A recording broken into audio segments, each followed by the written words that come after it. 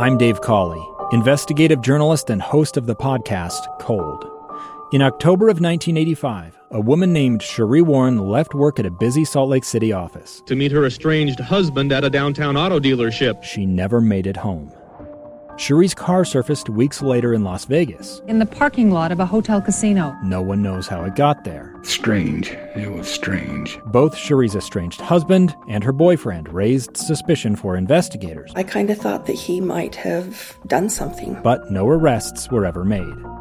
In Cold Season 3, we dig into double lives, make new connections in the case, and examine the difficulty raised by reasonable doubt. We want answers just as much as anyone else. They have creeps like that now too, so nothing's changed. That's the new Cold Season 3, The Search for Sheree, now available anywhere you get your podcasts. You are listening to KSL News Radio.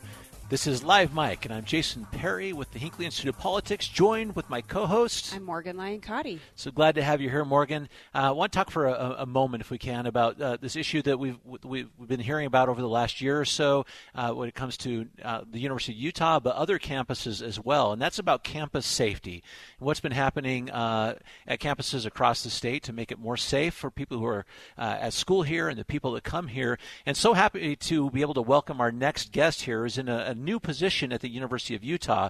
This is Marlon Lynch, the new Chief Safety Officer of the University of Utah. Marlon, thank you for being with us. Hey, thank you, Jason. Appreciate the opportunity. Well, we're so glad to have you here because you've had a huge impact already on the University of Utah, but also more broader than that throughout the entire state. Maybe give us a little bit about your background and about this new role that was created for you with this really, truly amazing experience that you have bringing to it. Sure. My background is both actually, so been in public safety for about 27 years now.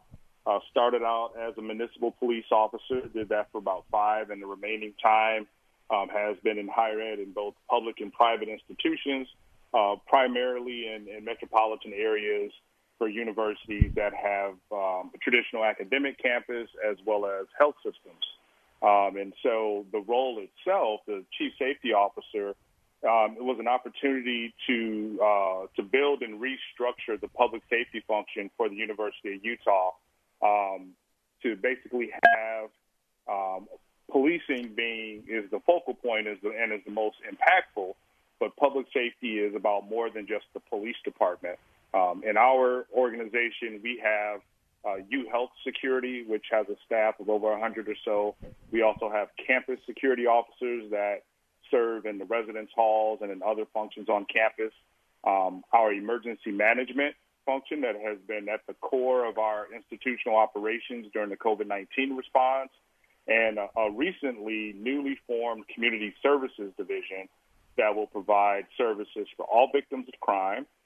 We are also about to partner with our College of Social Work to implement or develop and then implement a program that would allow social workers to respond alongside of or instead of police during calls for service. Marlon, I'm wondering how you can talk about how you're creating a culture of safety. We saw mining companies and gas companies go through this in the 90s and 2000s. My father, I say this because my father worked at Rio Tinto, and I know they started every meeting with a safety minute. So how do you create this on a college campus, this culture of safety, and what does that mean on a college campus? Well, I think we have to begin with recognizing our primary community is from the age of, maybe 17 to 24, which is not your normal community, and especially trying to focus on safety.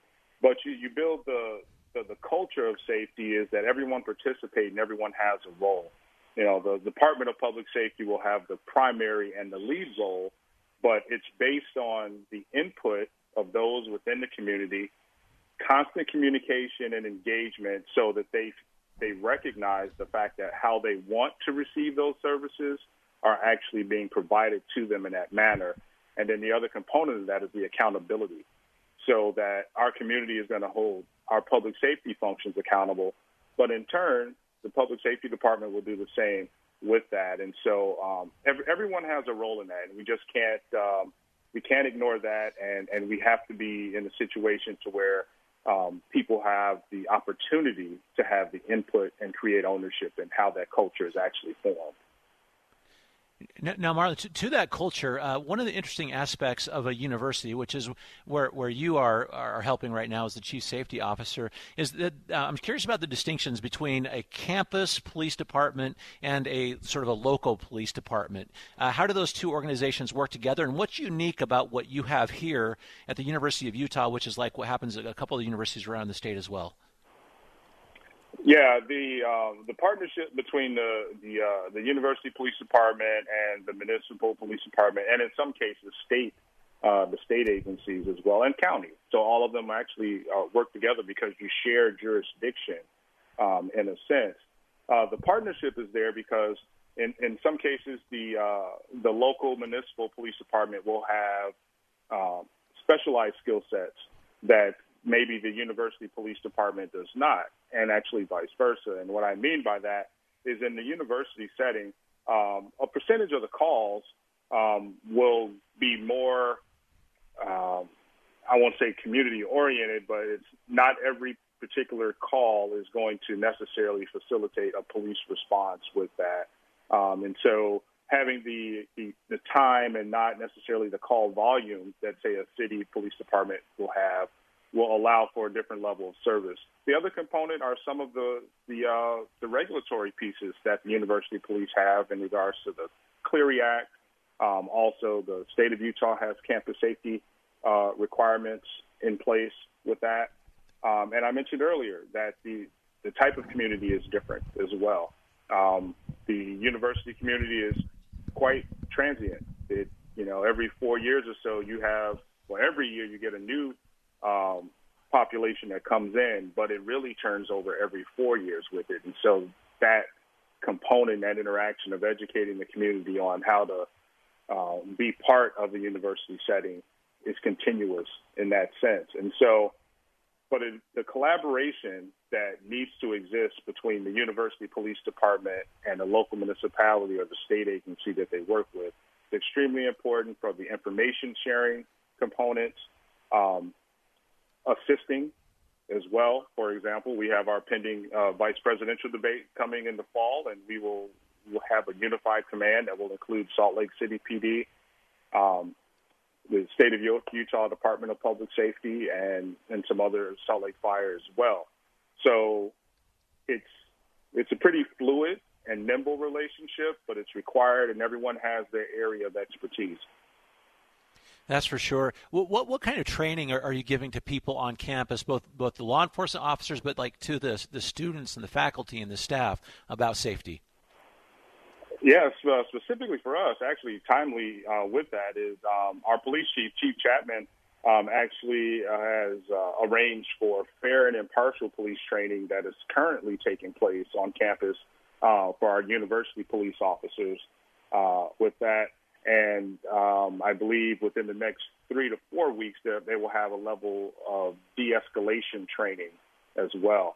As far as members of our community, we will participate in the orientation process as our students return to campus with that, and that will be crime prevention programming that will take place. There will also be some health sort of safe health and environmental health training that will be put in place as well. And also in regards to educating our students in regards to what services and what resources are available to them for their assistance both on and off campus. Wow, it's a great list you've given there. Marlon, I can't tell you how much we appreciate you in this role and the fact that you're helping to keep people safe and to engage in this dialogue. Much appreciated. This is Marlon Lynch, Chief Safety Officer at University of Utah. Thanks, Marlon. Thank you, Jason.